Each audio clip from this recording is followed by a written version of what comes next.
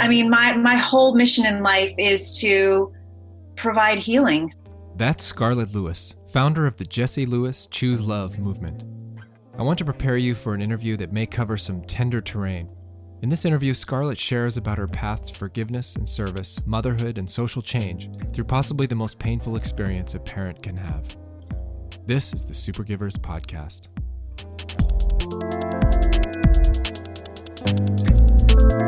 We talk about what is it to be affected by anything, right? Like we're all directly affected if we're alive, right? So I guess what I would say is I have several people in Connecticut who felt more closely resonant with the effects.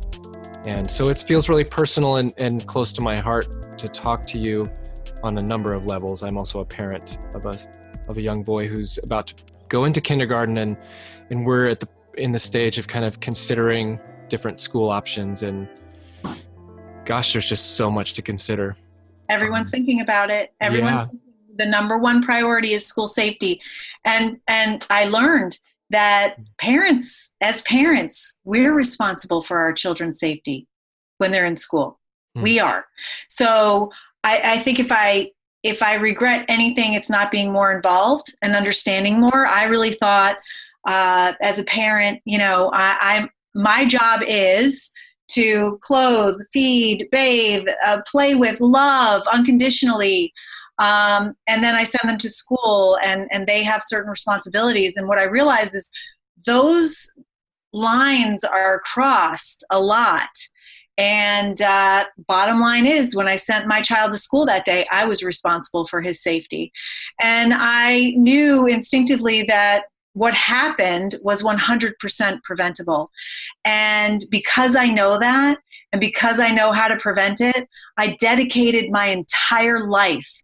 I live, sleep, eat, breathe, being part of the solution to the issues that we're seeing, not only in our schools today, but then that translate out into society, because we know that they don't stop when kids graduate.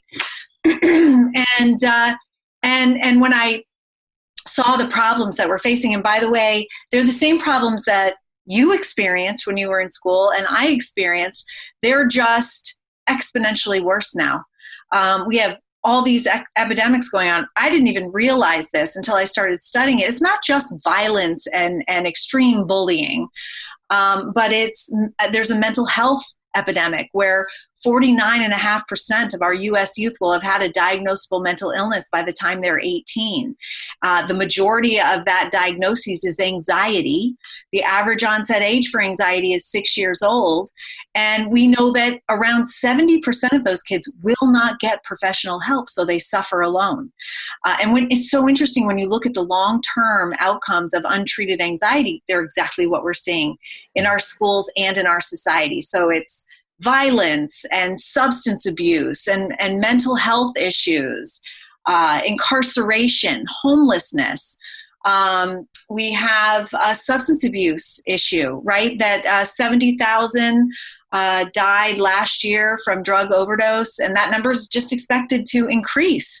And this is despite what is seemingly our best efforts, right? Because it's not like we don't know about it. It's not like anybody wants suffering to go on. We would all like to see it stop, and yet it continues to increase.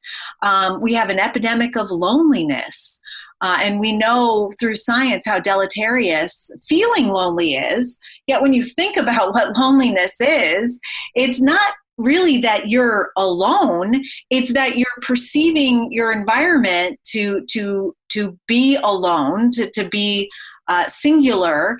You can be lonely and be in a group of 1,000 people, or you can be at home and not feel alone and be alone. It's right up here. And it's our thought process. And that's a lot about what our program, the Choose Love Enrichment program, teaches. It's what social emotional learning teaches. It's so important. Yeah. So having a background in developmental psychology as I do, and having a son who, like I said, is about to transition into that world, the most important thing to me has always been social emotional development for him above anything academic. I don't really care. I think it will come, right?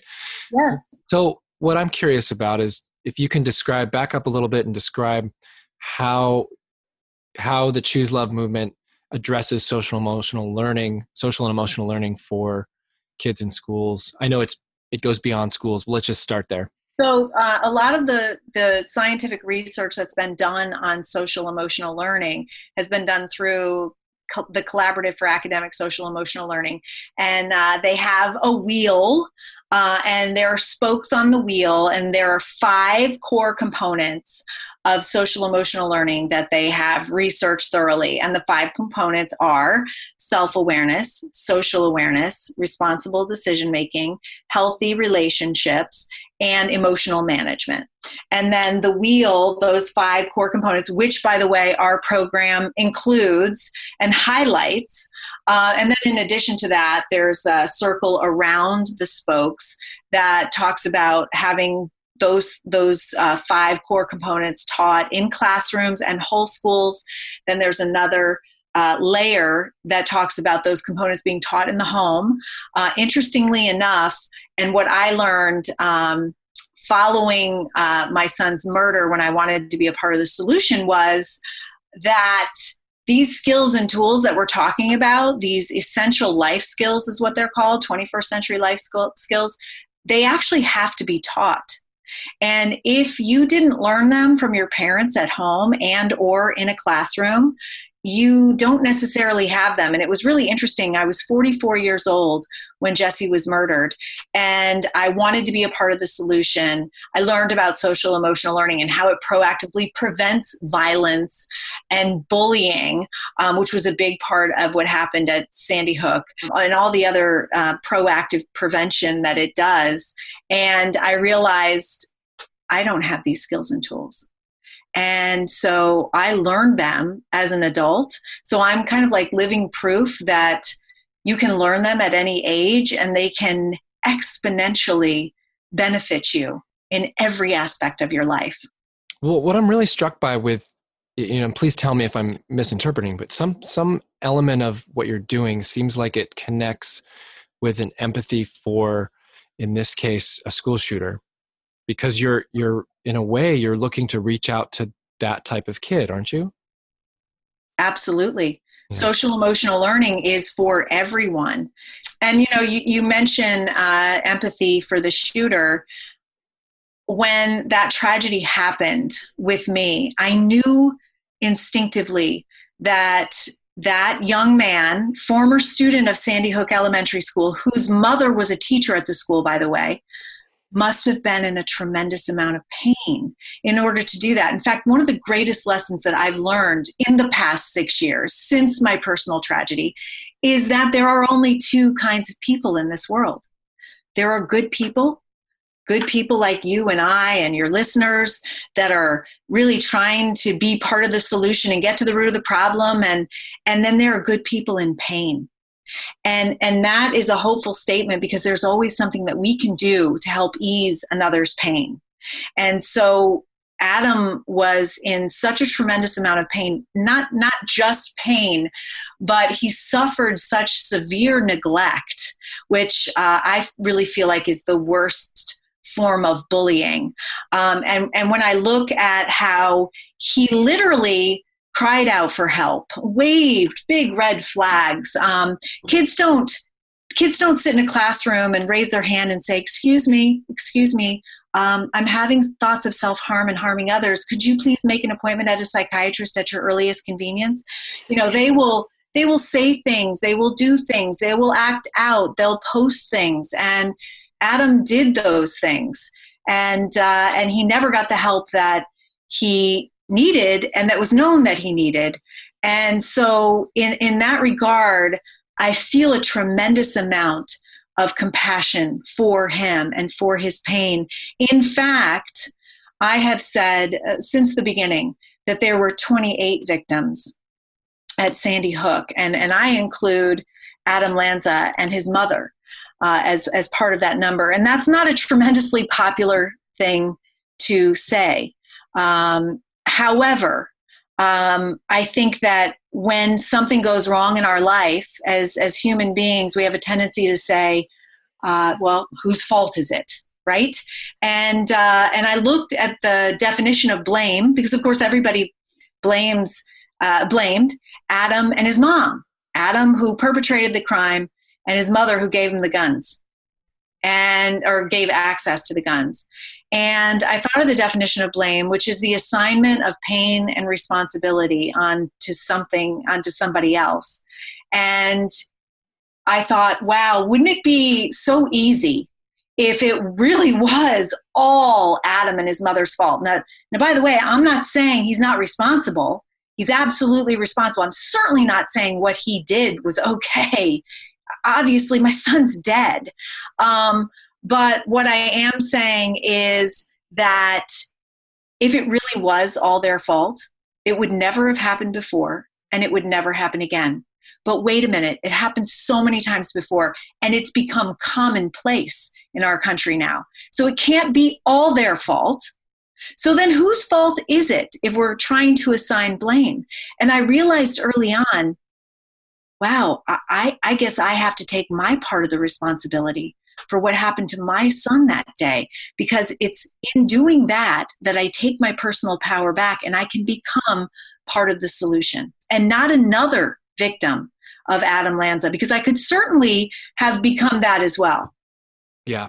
Accountability is freeing, right? But I looked at Nancy Lanza and I identified with her, actually. I mean, she was a single mother. She had a child that needed special services that he wasn't given. And it was all on her. He had aged out. He was living in the basement for 1.5 years. She had no help. She had no idea what to do. How old was he? I think he was 21. Okay, yeah.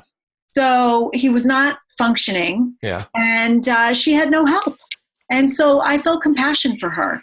And of course, Adam, you look throughout his life and he waved big red flags. He for instance, when he was in 5th grade, he wrote a book called The Book of Granny. And this book is about a witch that comes to the school with a broomstick that opens into a semi-automatic weapon, and she murders children.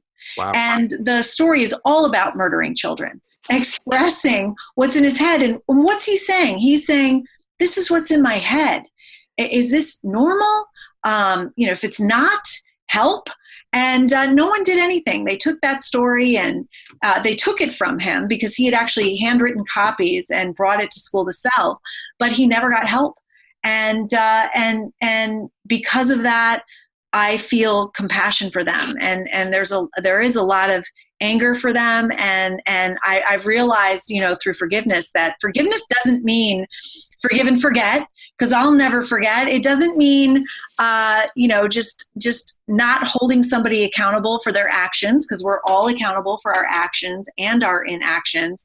It simply means cutting the cord that attaches you to pain and taking your personal power back. I love that. So your program's in a bunch of schools, and related to what you're talking about, I'm curious to know how administration and teachers have received it. Because you're essentially saying, like, and I happen to agree with you, but if I'm playing devil's advocate, you're saying I'm pointing out a gaping void in the needs of your culture, of your leadership, of your whole system, right? And how are people receiving this? So what are you coming up against, both the receiving end and possibly the resistance end?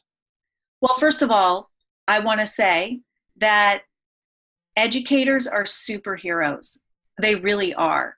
And I don't think I realized that 6 years ago before the tragedy. I realize it now, crisscrossing the United States and working directly one-on-one with them. They are superheroes. They do so much. They have the most important job in the entire world. We, as parents, we give them our most precious asset for the majority of the day, and we ask them to help shape and mold them into the human beings they're going to become. There is no more important job.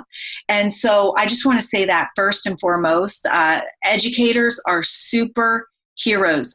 They have the hardest job on the face of the planet, which happens to also be the most important. And with that being said, we ask so much of them. And a lot of the resistance that I get is that there's just no time. And it's true. If you look at an educator's day, they have every minute laid out for them and more minutes than they have time for in the day. However, it's really vitally important that we prioritize proactive prevention, or we are never going to get ahead of the issues that plague us and that our kids are dying from, suicide and depression. We know that social emotional learning is proactive prevention. And it's interesting, what I've learned over the last 6 years is that it takes a tremendous amount of courage to adopt a proactive preventative approach, because what we're used to doing is, and this is through our negative bias, by the way. So we all have this negative bias. We focus on the negative, and we do that for a reason. We do that to keep ourselves safe, and we've done that always. But the issue here is that there are no saber-toothed tigers anymore. And I'm not saying it's not really important to be aware. But what I'm saying is that because of our negative bias, we focus on the problem. And when you focus on something, it grows. So what we've been doing is focusing on, let's say, bullying. We've been focusing on the issue. We create laws around it. We make sure everybody knows the definition of it.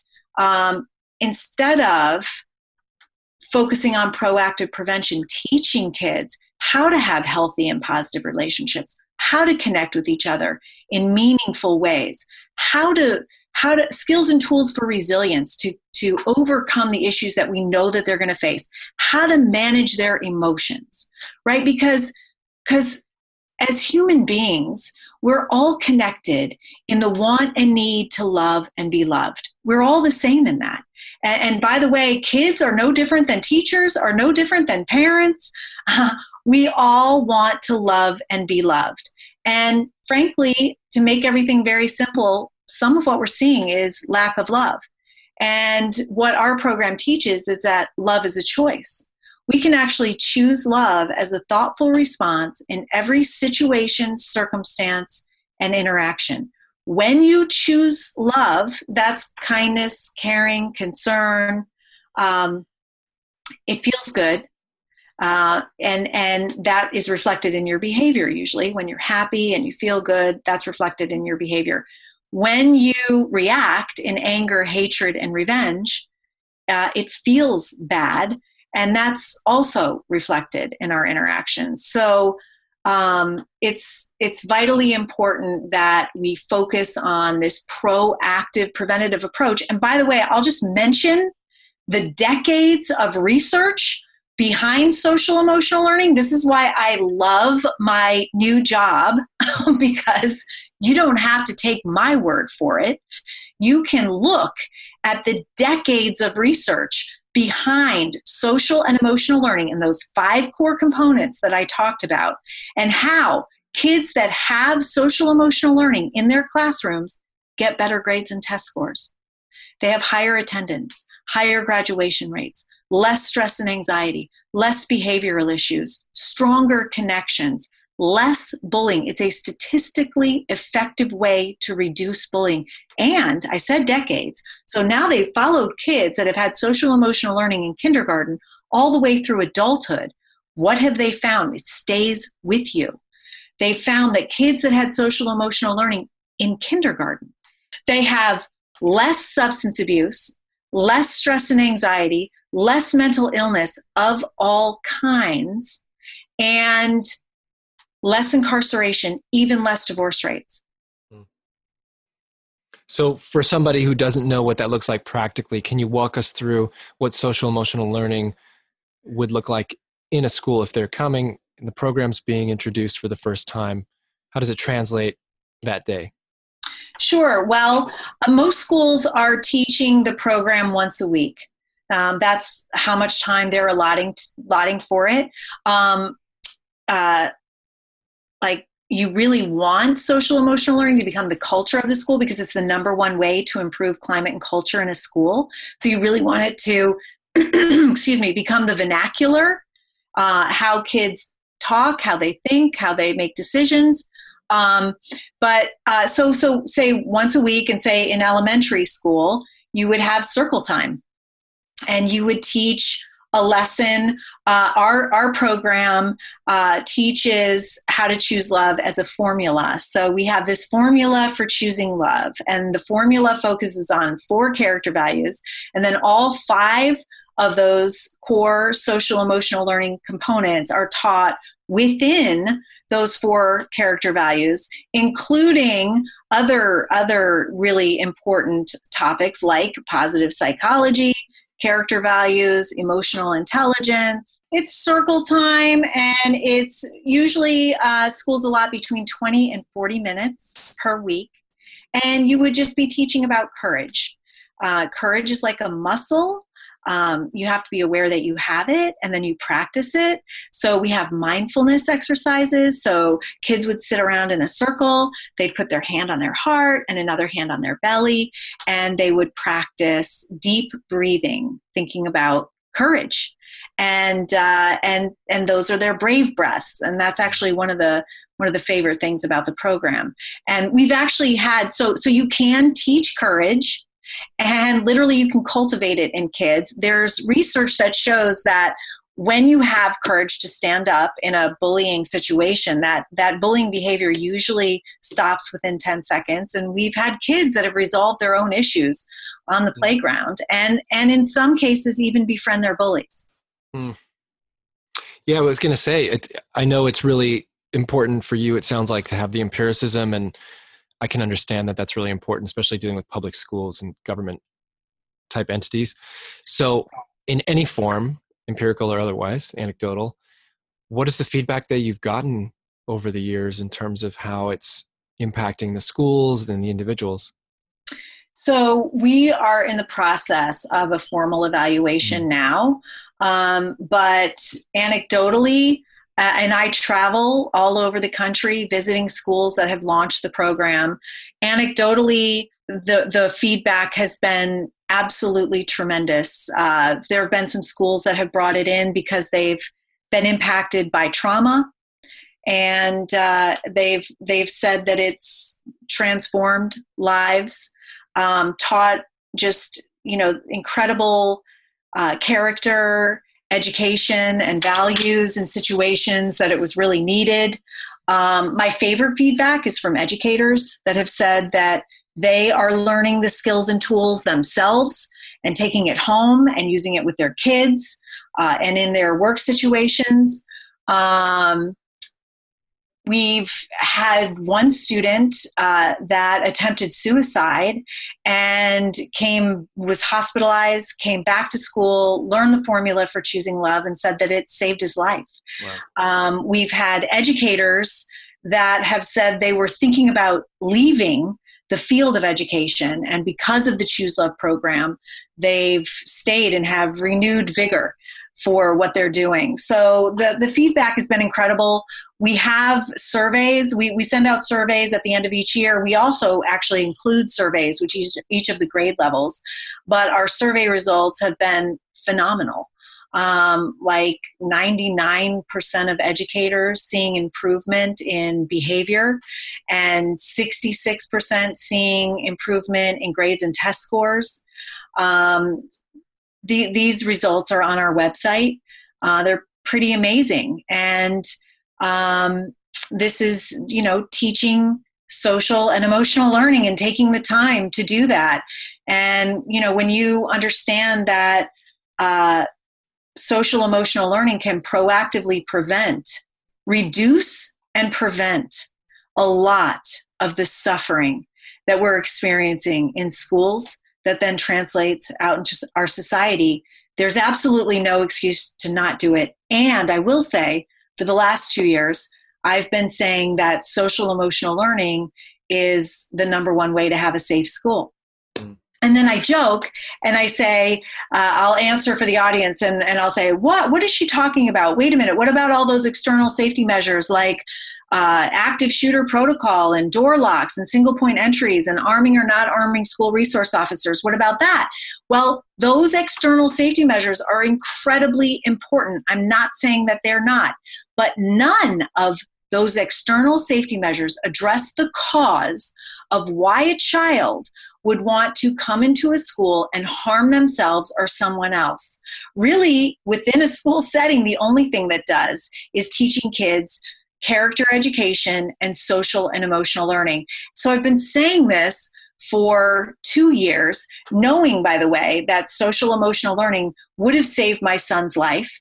The Sandy Hook Advisory Commission, which was responsible for finding out how something like Sandy Hook could happen and what we could do to make sure it doesn't happen again. They were given unprecedented access to everything Sandy Hook. They took 2 years. They came out with this report and came up with 3 things in no particular order: more access to mental health, gun safety, and social emotional learning. In fact, the report says every school, pre-K through 12th grade, should have a comprehensive year-long social and emotional learning program taught with fidelity. So I had been talking about that. Well, in December, the Federal Commission on School Safety released their final report, and guess what it starts with? Proactive prevention, character education, and social and emotional learning. Yeah, must be really validating. It's so validating. In fact, I'm here in New Hampshire attending Governor Sununu's inauguration. Governor Sununu is this courageous leader who 6 months ago was the first governor to release his statewide school safety initiative. By the way, all governors are working on them. And he focused on social and emotional learning, and he used the Choose Love Enrichment Program as the backbone of support for his statewide school safety initiative. So this is interesting because now we've taken the conversation from about social emotional learning from a kind of a nice to have, when we have time, if we have time, to an absolutely essential part of school safety. And central part of child development. And the point that I want to drive home, that if it isn't obvious enough, part of what I appreciate about where you're coming from is that even though it sometimes takes us these horrible instances to identify needs, your program is really seeking to supply something that is independent of whether or not there was a shooting or not. This is about just up-leveling the ability to create character and culture in our nation's youth, who eventually will become adults and become leaders. And that's always been there, and that always will be there, that need, however it looks. So while your impetus was obviously really personal and painful, it's not about school shootings. It's about being able to do better for our kids, isn't it? Well, look, you've probably seen the latest headlines that have come out in the employment area. Top employers are looking for employees that have high EQ, so emotional intelligence, social and emotional intelligence, over IQ. Yeah. And why are they doing that? Because they know, and the latest research shows, that employees with higher social and emotional intelligence get along better, work better in groups, they're more creative, they're better decision makers. All these things, by the way, that kids experience, this is what our employers are looking for now.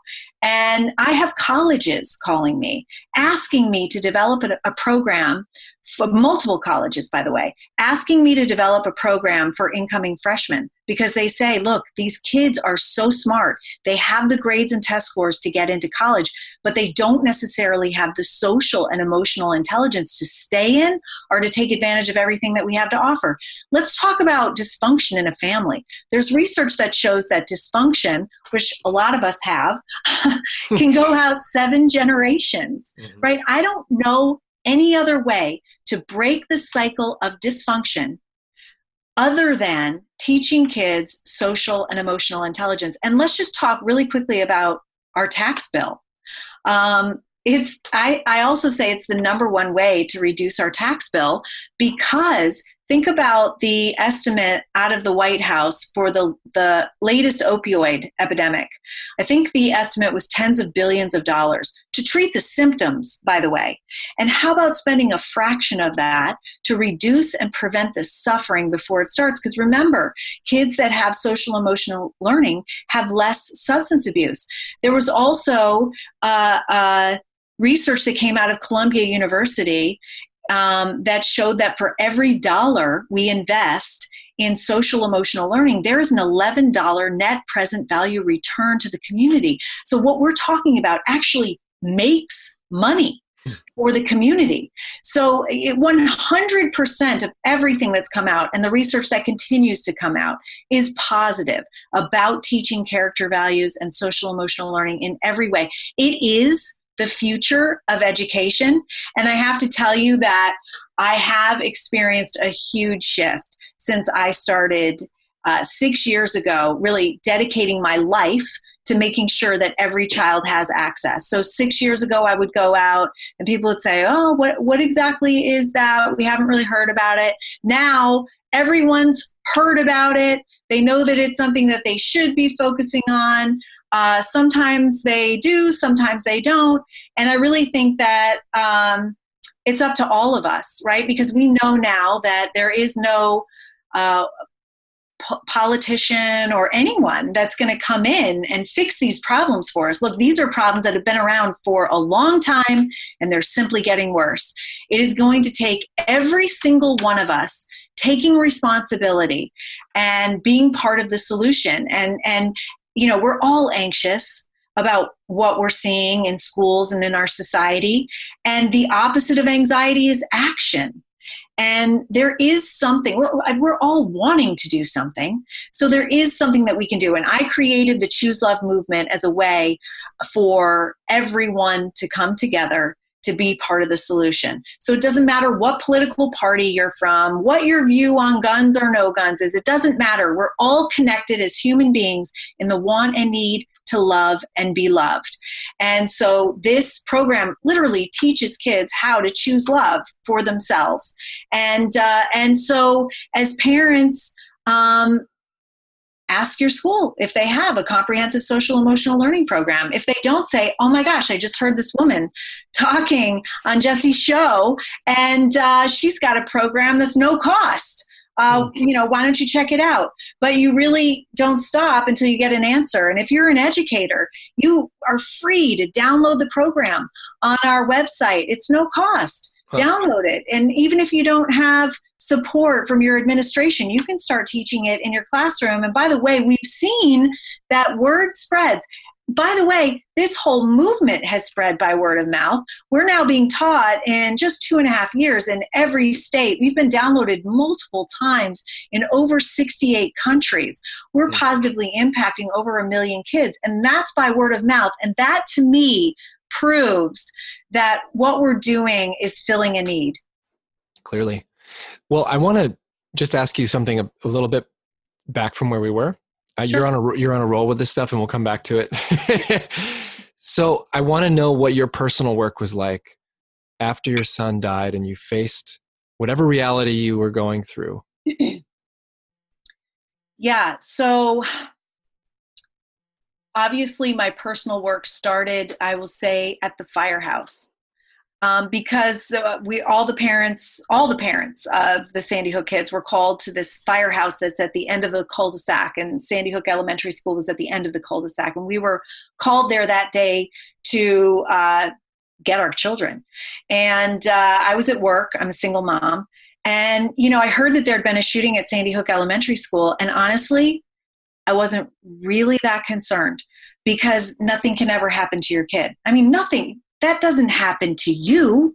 It happens to people who are on the cover of People magazine, but not in pastoral, quiet Sandy Hook in the middle of Connecticut with stone walls and trees. And so I left work to go get Jessie, and I got to the school. I was more concerned when I got to the school because I have a long commute. By the time I got there, I had to park half a mile away. And a lot of the kids had already been rounded up and taken home. So there were obviously many of us that were there without our kids. And we were told, you know what, just wait, because, you know, we're still sweeping the school and re-sweeping, and we're finding kids. And I thought, oh yeah, Jessie, he is so scrappy. I bet he's got, you know, a whole contingent of kids, and he's probably run out to the woods, and it's going to take him a while to find them. In the meantime, my 12-year-old son was attending middle school in the same town. And he texts me, because everybody knows what's going on now via text. And they were in lockdown. And he said, Mom, can I come wait with you at the school or at the firehouse? And I thought, well, absolutely, because when they find Jessie, he's going to want his big brother there. And, maybe we'll go out to dinner. He might be upset. Who knows? These were the thoughts that were running through my head. With helicopters flying overhead, and there's there are army men and all sorts of first responders and sirens. And so my mom actually lives in town, and my stepfather, and they went and picked up JT and brought him to the firehouse. So here I've brought my 12-year-old son into the most chaotic day of my life. And as the day is progressing, I have a policeman coming up and saying, did your son have any identifying marks on his body? And I'm thinking so many thoughts like, oh, that's not a good sign. Oh yeah, he had a mole on his left foot or top of his left foot or right foot. And then another policeman would come over and say, do you remember what your son was wearing? Do you have a recent picture? And so this whole time I'm thinking about JT, and I'm thinking about how he's watching every move that I make, every word that comes out of my mouth, every gesture. And I am teaching him by how I respond in this situation, how to respond to difficulty, challenges, all the way up to trauma for the rest of his life. And I thought in the moment, because I did practice being present before this, I thought I need to model strength and courage for him. And it really helped me. And I've had that thought. Modeling behavior is so vitally important. But I started that day at the firehouse. And then, of course, we found out that Jessie had been murdered alongside 19 of his first grade classmates and 6 educators, in one of the worst mass murders in U.S. history. But we found out that Jessie had been a hero that day. He had been instrumental in saving 9 of his classmates' lives at 6 years old before losing his own. And I think about that courage a lot. In fact, I wake up with that thought of courage, and I think if at 6 years old, Jessie could have done that, laid down his life for his friends, which is the ultimate act of courage, I certainly can get up and speak out, travel, meet people, be part of the solution, speak the truth that I know would have saved his life. And so that's really what's helped me in the past 6 years. And here's the other thing. We were blessed in Sandy Hook because it was, it sounds kind of oxymoron-ish, but because it was such a big tragedy, we had people from all over the world coming in to provide trauma treatment. And very quickly I realized there are another two kind of people. There are people that say, wow, yeah, absolutely, I'll give it a try. It can't hurt, right? And every little thing that I try might help. And then there are people that think in a more fearful way, well, what if it doesn't work on me? But thankfully, I was the type of person that just had kind of an open mind about everyone that came in. And I really did try a lot of trauma treatments. And I continue to this day to use several of them. And there's one, I'm actually staying at my therapist's house now in New Hampshire. She treated me days after the tragedy, and she actually is now the New Hampshire Choose Love Movement coordinator. So it's amazing how things progress, but I still get MNRI from her. It's I don't know what the acronym is for, but it's an incredible energy-based treatment where you just lay on a bench, and she presses on different parts of your body that relate to your amygdala to tell you that you're safe. Yeah. The other thing that I tried is called brain spotting. And brain spotting is interesting. this Dr. David Grand, was noticing when his patients were doing EMDR that their eyes would flicker in one point. And then he realized, oh, that's where their trauma is. So he actually works directly from the point of trauma in your brain and uses the brain to heal itself. It sounds really cool, and it is really cool. And I continue to do that to this day. The other thing that I do is tapping. And I don't know if you've heard of emotional freedom technique, but Nick Ortner, who's the president of the Tapping Solution, lives in Newtown. So he actually came to my house days after the shooting and sat down and tapped with JT and I. And I remember, first of all, feeling relief within 10 minutes of doing this easy technique. I felt relief from, some people say they can't imagine what I was feeling.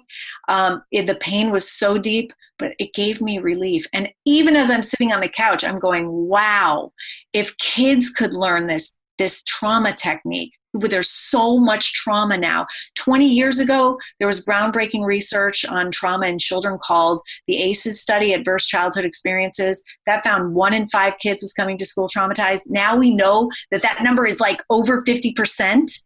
So we have to address trauma in schools. And I'm sitting there on the couch thinking, wow, what an empowering technique, because kids could learn this technique, and it reduces pain of all kinds, by the way, physical, mental, and emotional. And it works directly with the amygdala. Kids can learn how to do this, and they can be in their bedrooms tapping while their parents are, whatever, in any kind of traumatic situation, you can use it. And so I really love that. So I also do Reiki, and I try to work out, but there are all different kinds of aspects to healing. Walking my dogs, I love, and being with my horses, I particularly love. I did try equine therapy, which was phenomenal and life-changing. So I think being open to your healing is really important, and not being fear-based. I mean, ultimately, I think every decision we make is either based in fear or based in love, and the outcomes look vastly different, whichever you choose. So JT is about 18 now? He is. How have you seen this affect him as a big brother? That is a great question. So JT was devastated like I was. He was so angry. And I understand that anger. And,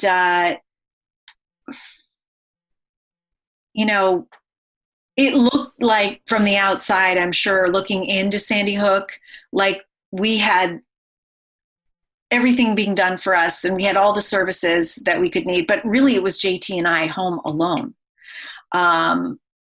We hadn't heard from the school.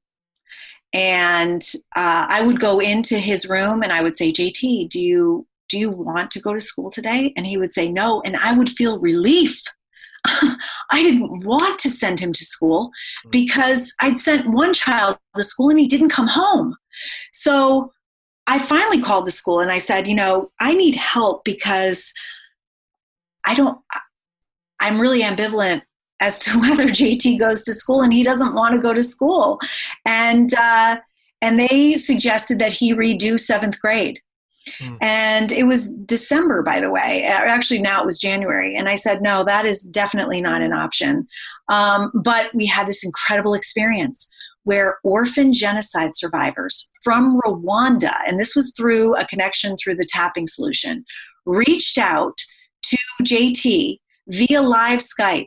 So 2 orphan genocide survivors from, was it 98? There was a genocide in Rwanda where over 1 million Tutsis were murdered by their neighboring Hutus in 100 days. These 2 young adults were 8 years old when they had witnessed their parents and their families being murdered in front of them. And so JT live Skyped with them, and they said through an interpreter, JT, we heard about what happened all the way over here in Rwanda, and we're so terribly sorry. We want to share our story with you and let you know that you're going to be okay and you're going to feel joy again. Now remember, I'm standing behind him, and it's much different hearing it from a genocide survivor than it is from maybe a therapist saying, you know what, in time, and you're thinking, are you kidding me? You have no idea, right? Like, you don't have a whole lot of credibility. These guys had credibility. So we listened to their stories, which were so horrific. We realized they'd been through something maybe even worse than we had been through. And we heard about also how they healed. And ironically, it was through the same formula that we teach now. They finally wound up in orphanages, and they started feeling a profound sense of gratitude for the food that they were being given, for the little amount of compassion, for the safety of the walls. That strengthened them, they said, to consider forgiveness for who they call the killers. They said they realized that if they didn't forgive, they may go down the same path of anger and destruction as the killers. And then they were able to step outside of their pain and suffering by sharing, and find meaning in their suffering by sharing their story with other people, like they were doing with JT. JT actually decided to go back to school the day after that Skype. And he started an organization called Newtown Helps Rwanda. I'll never forget what he said to me. He said, Mom, those kids reached out to me in love, and I'm going to reach back out to them, and I want to raise money to send them to university. So he went back to school the next day and started an organization called Newtown Helps Rwanda. He has a website, and he sold these bands for $2 each. And within a couple of months, he was able to Skype back to one of the genocide survivors and announce that he had raised enough money to send her to university for 1 year, made a personal commitment for the next 3. And I'm going, oh my gosh, because, when you're grieving, even in mourning, everything that you do takes a little bit more effort. But I have to tell you, 6 years later, this has been the way that he's healed himself. JT hasn't done traditional therapy, but he hasn't done medication.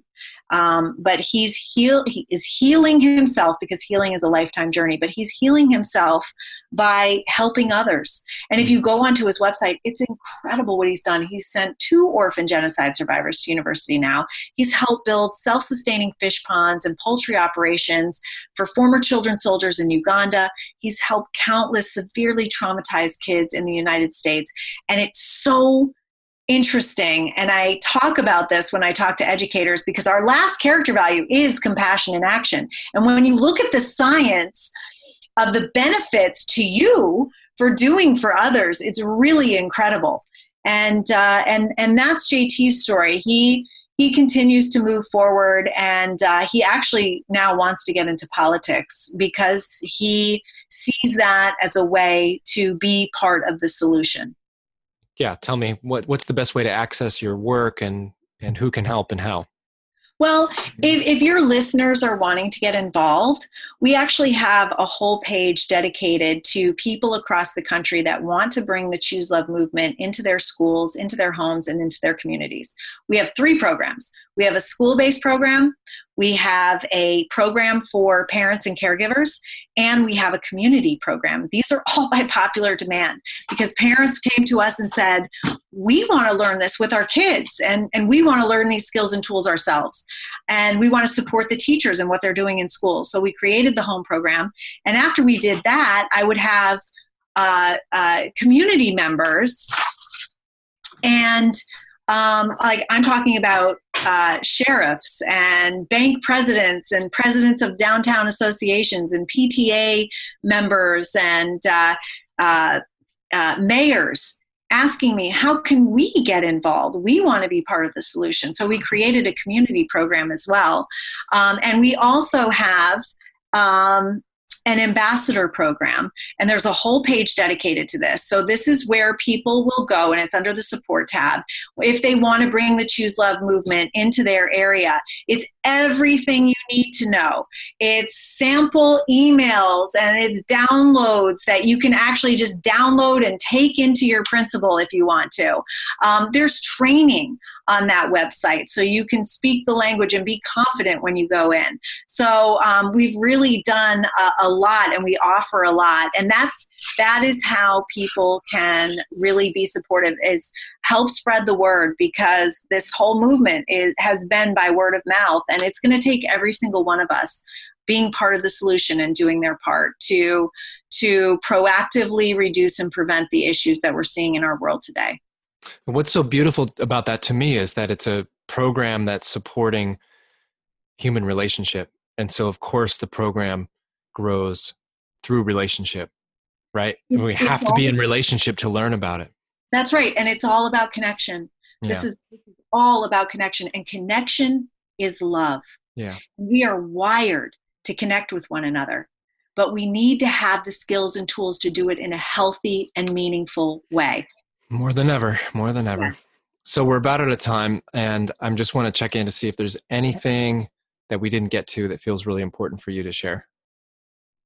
I'll just maybe kind of like just go through the formula really quickly, because the formula for choosing love is something that we teach, and it's a skill and tool that everybody should have in their belt.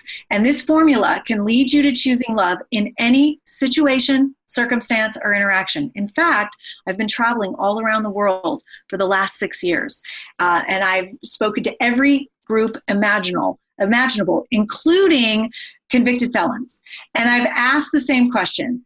Can anybody think of a situation or circumstance where where this formula would not lead you to choosing love? No one has ever raised their hand. And again, the formula is courage plus gratitude plus forgiveness plus compassion and action. You need to have courage to practice all three of those character values. And actually, the formula is neuroscientifically accurate. So practicing each character value neuroscientifically strengthens you to consider the other. You need courage to be grateful, especially when things aren't going your way in life. But we have to remember that it's gratitude that makes us happy, not happiness that makes us grateful. And you need courage to forgive. And I'll tell you that forgiveness is probably one of the most important parts of my journey. We teach forgiveness. And when people heard that I was going to put forgiveness in the program, the response was, oh my gosh, forgiveness, isn't that lofty for kids? And you know what we found? It's not lofty for kids. It's lofty for us. Yeah. We don't talk about it. We're uncomfortable with it. Nobody taught us this. I learned everything about forgiveness myself. And what I learned was that it's, in some cases, the only way to take your personal power back. That's my new and improved definition of forgiveness. Taking your personal power back. Cutting the cord that attaches you to pain. And I forgave Adam, very early on. But of course, I also learned that doesn't mean that you don't fall back into anger.